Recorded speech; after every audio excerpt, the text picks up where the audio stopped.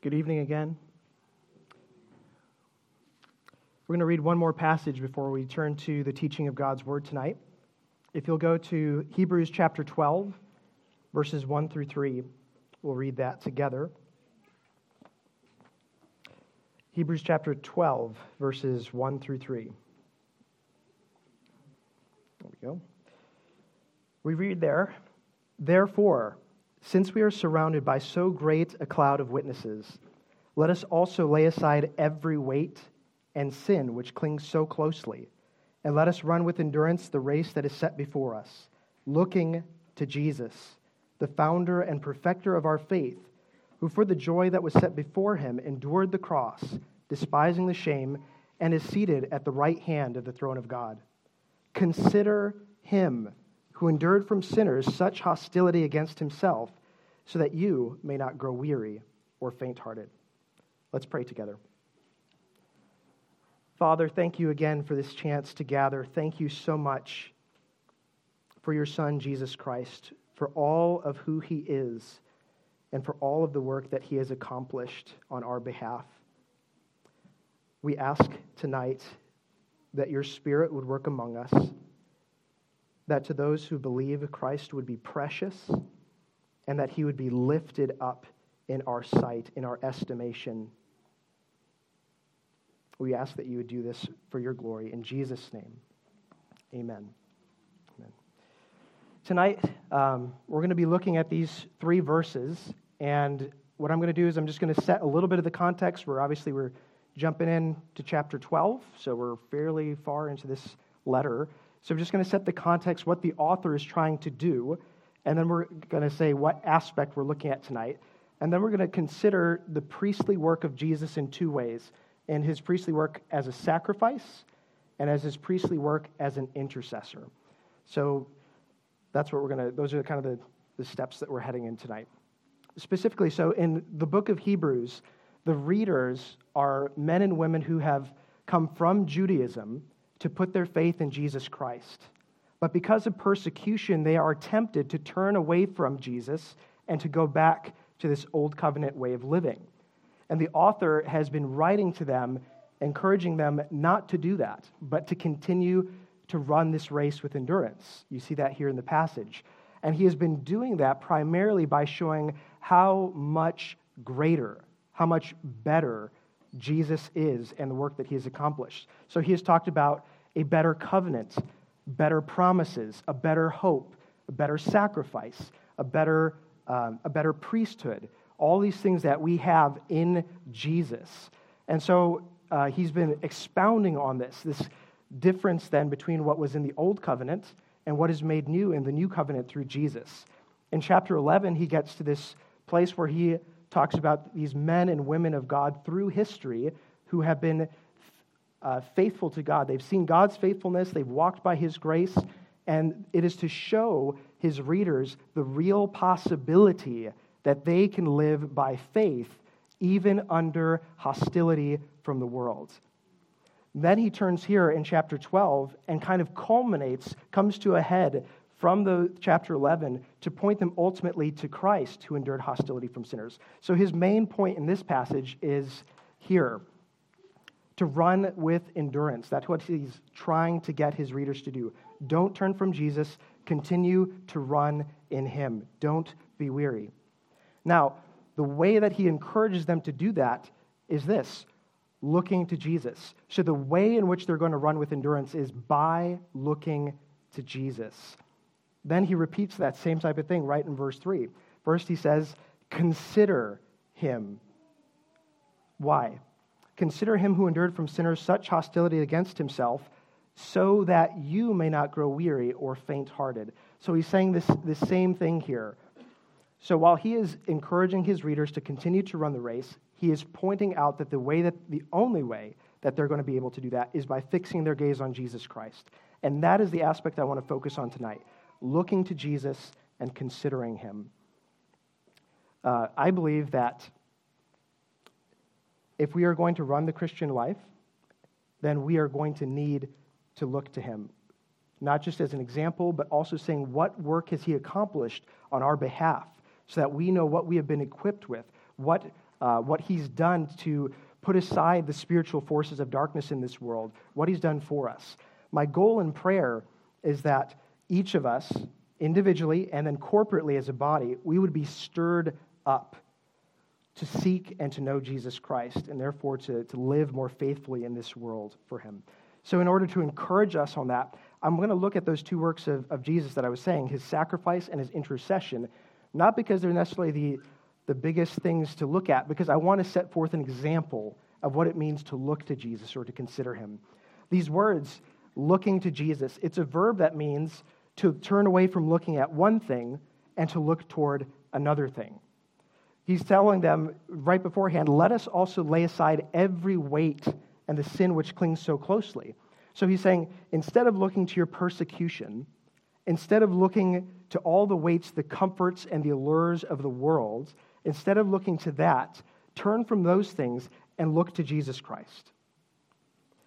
He says, consider him. The verb for consider, it means to give attention to something or to contemplate it.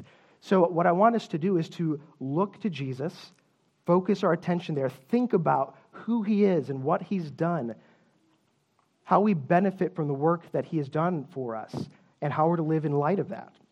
So we're going to do that tonight. We're going to do that by looking at those two parts, considering Jesus and his priestly work of sacrifice, and considering him in his priestly work of intercession. So look again at the first couple of verses of chapter 12.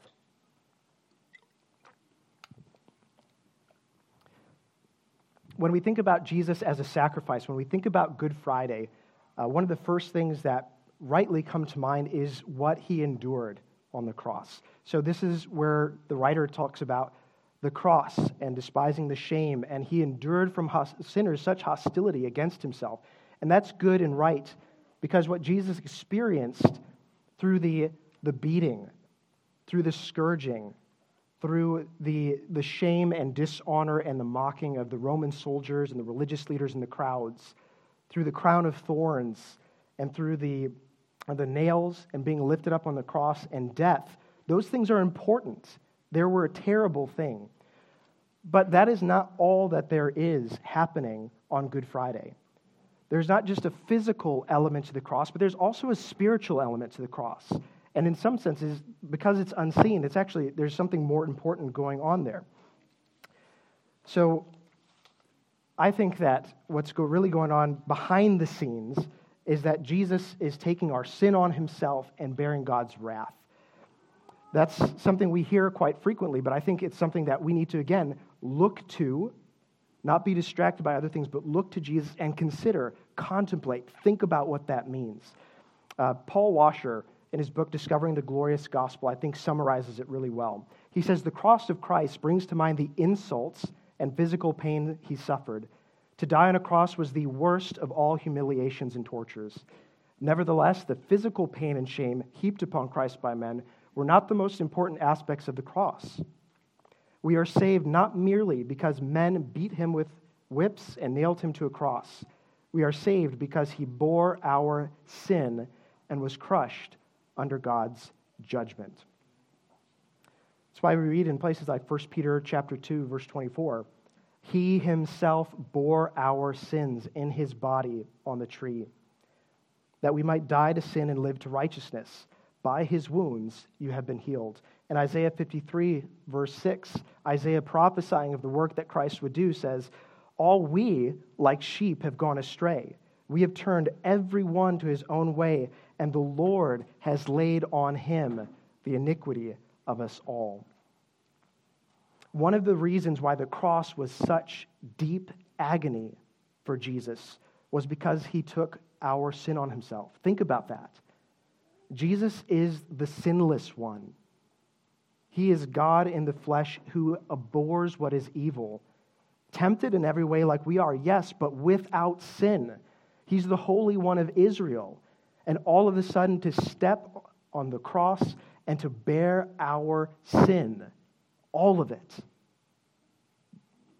I can't even begin to imagine what that feels like. Bearing our sin. But why? Why did he do that? It is for the purpose of being able to stand in the place of sinners and to take the punishment for that sin. So in Matthew chapter 26, verse 39, we read about Jesus going to the Garden of Gethsemane before his betrayal and arrest, and he prays there. And it says, going a little farther, he fell on his face and prayed, saying, "My Father, if it be possible, let this cup pass from me.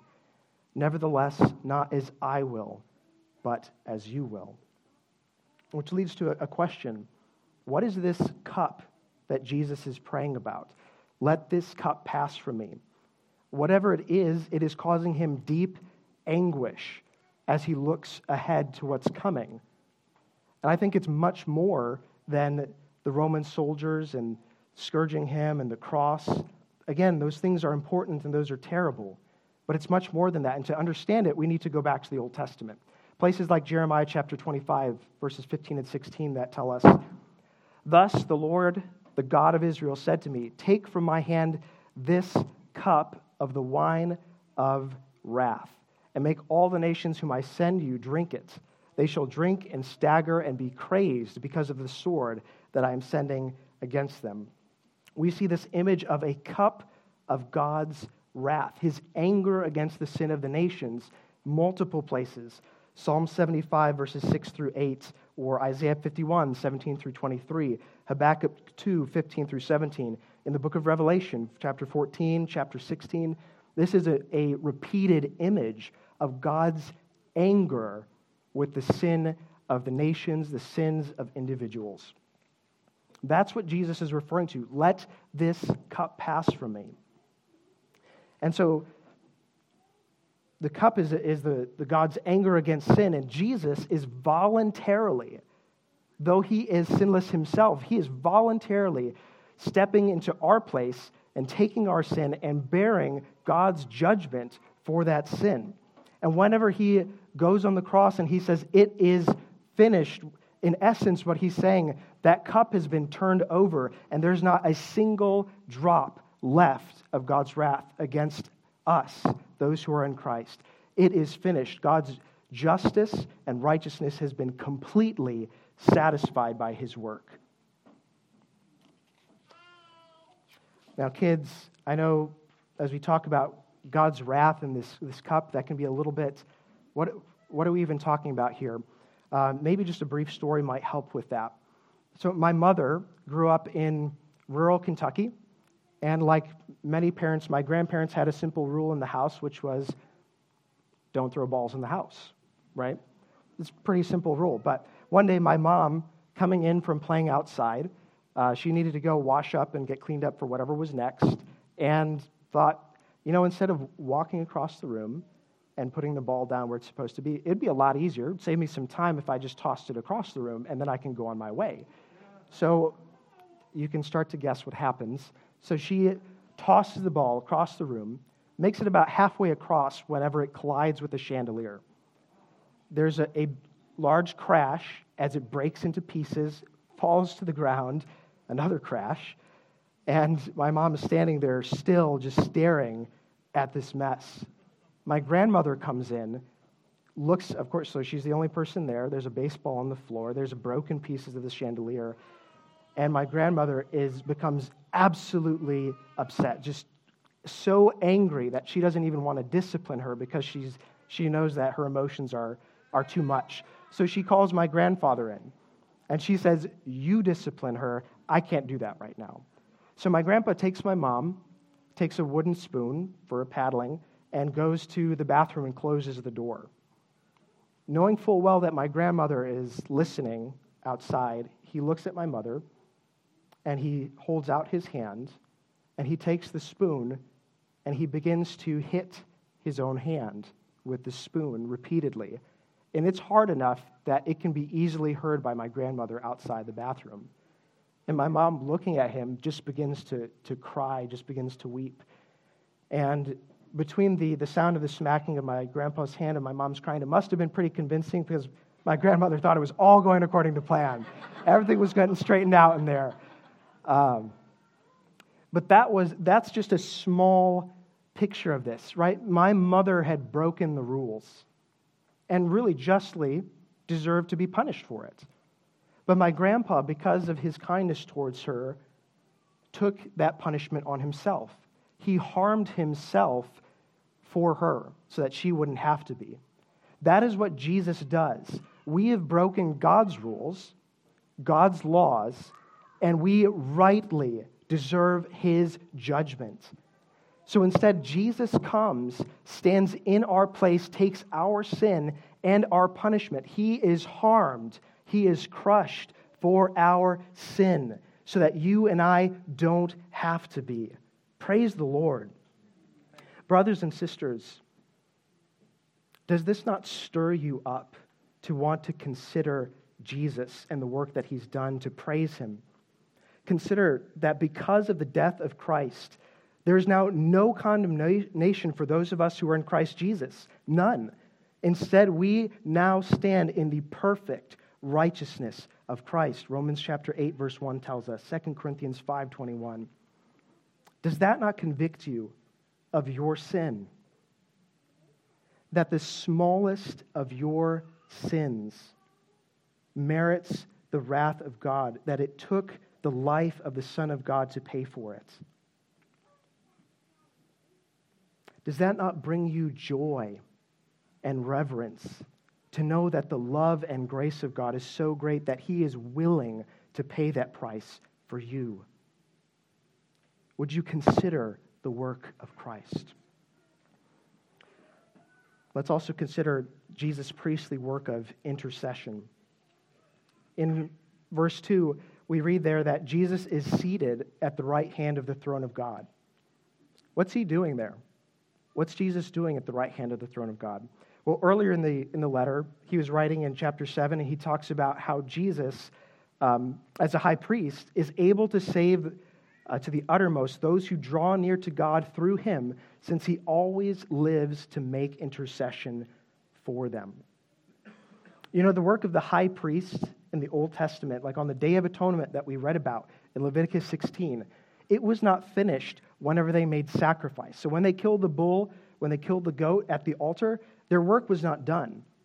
They still took the blood and they went into the Holy of Holies, into the presence of God, to bring that blood as an atonement for the sin of the people. That's why in verse 15 it says, "He shall kill the goat of the sin offering that is for the people and bring its blood inside the veil, sprinkling it over the mercy seat." So Christ, when he dies on the cross, he is acting as a high priest, making sacrifice for our sins. And then whenever he rises from the dead and ascends to heaven, he is also acting as a high priest to make intercession for us.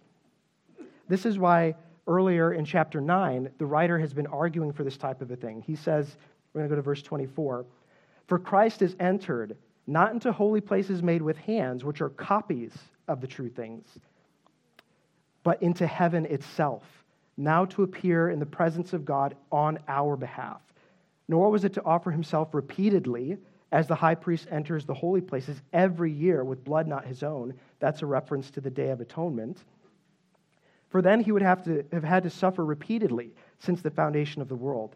But as it is, he has appeared once for all at the end of the ages to put away sin by the sacrifice of himself."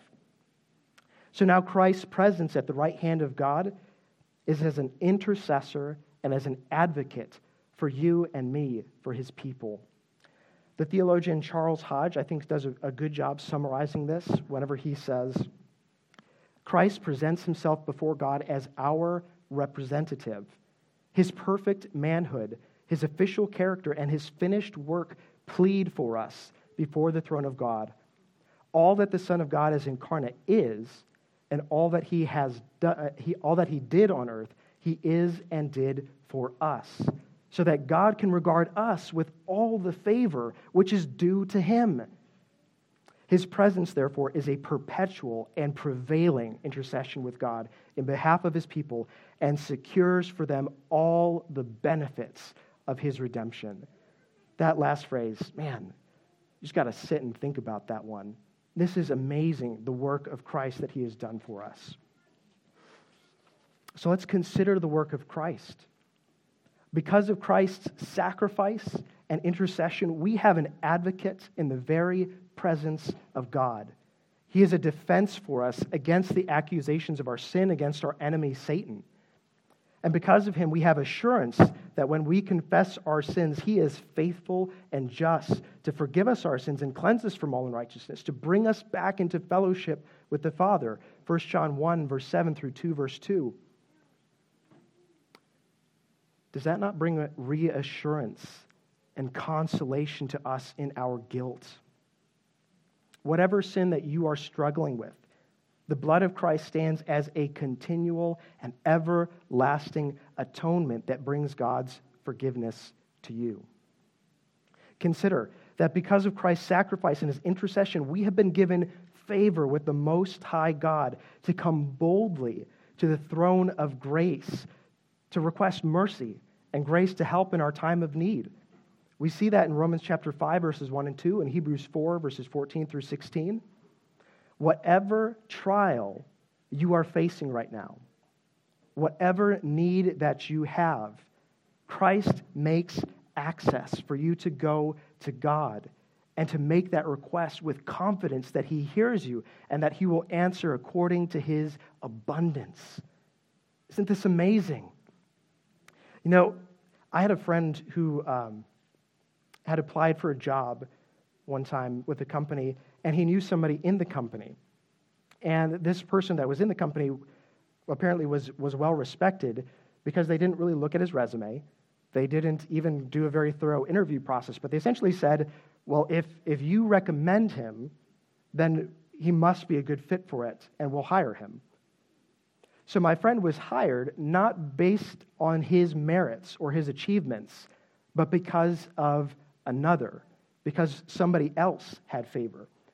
And we too are favored because of another, because of the work of Christ. And that illustration really does not do it justice, does it? Because my friend had a resume. He had a working background. They could have looked at that and hired him based on that. You and I, we don't have much of a resume for the Lord, do we?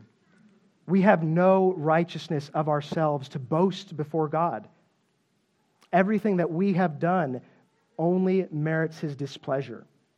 More than that, the relationship that we had with God was not one of being neutral, but of being hostile. We were ones who had committed treason against the king.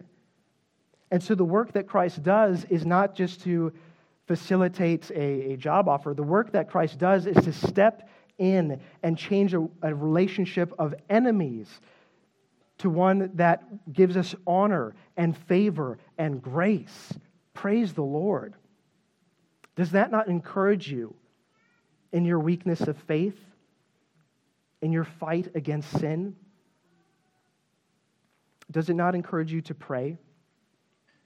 To pray for yourselves, to pray for your families, to pray for the church, to pray for Christ's work in this world, knowing that you have a Father who hears you because you have favor in that throne room. You have a Father who will answer from great abundance because he is the King of Kings, the Lord of Lords, who owns the heavens and the earth. I want to tell you, brothers and sisters, this is just a small fragment of Christ's work. This is just scraps of food from the feast that is prepared at God's table. If we would look to Jesus and consider him and his work. So this Good Friday, brothers and sisters, I would encourage you first by asking, do your hearts desire to know Jesus Christ? If not, let's pray for that. But let's look to Jesus.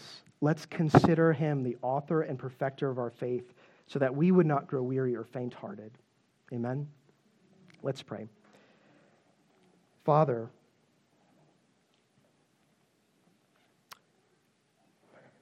would you take this small look at Christ and his work, and would you make it like the loaves and fishes of a little boy? And would you multiply it that your people would be stirred up with a hunger and thirst for righteousness, with a thirst for God, for the living God, that we would live for your glory. We pray and ask it, Lord, because we know you hear us. We trust you to do that work. In Jesus' name, amen.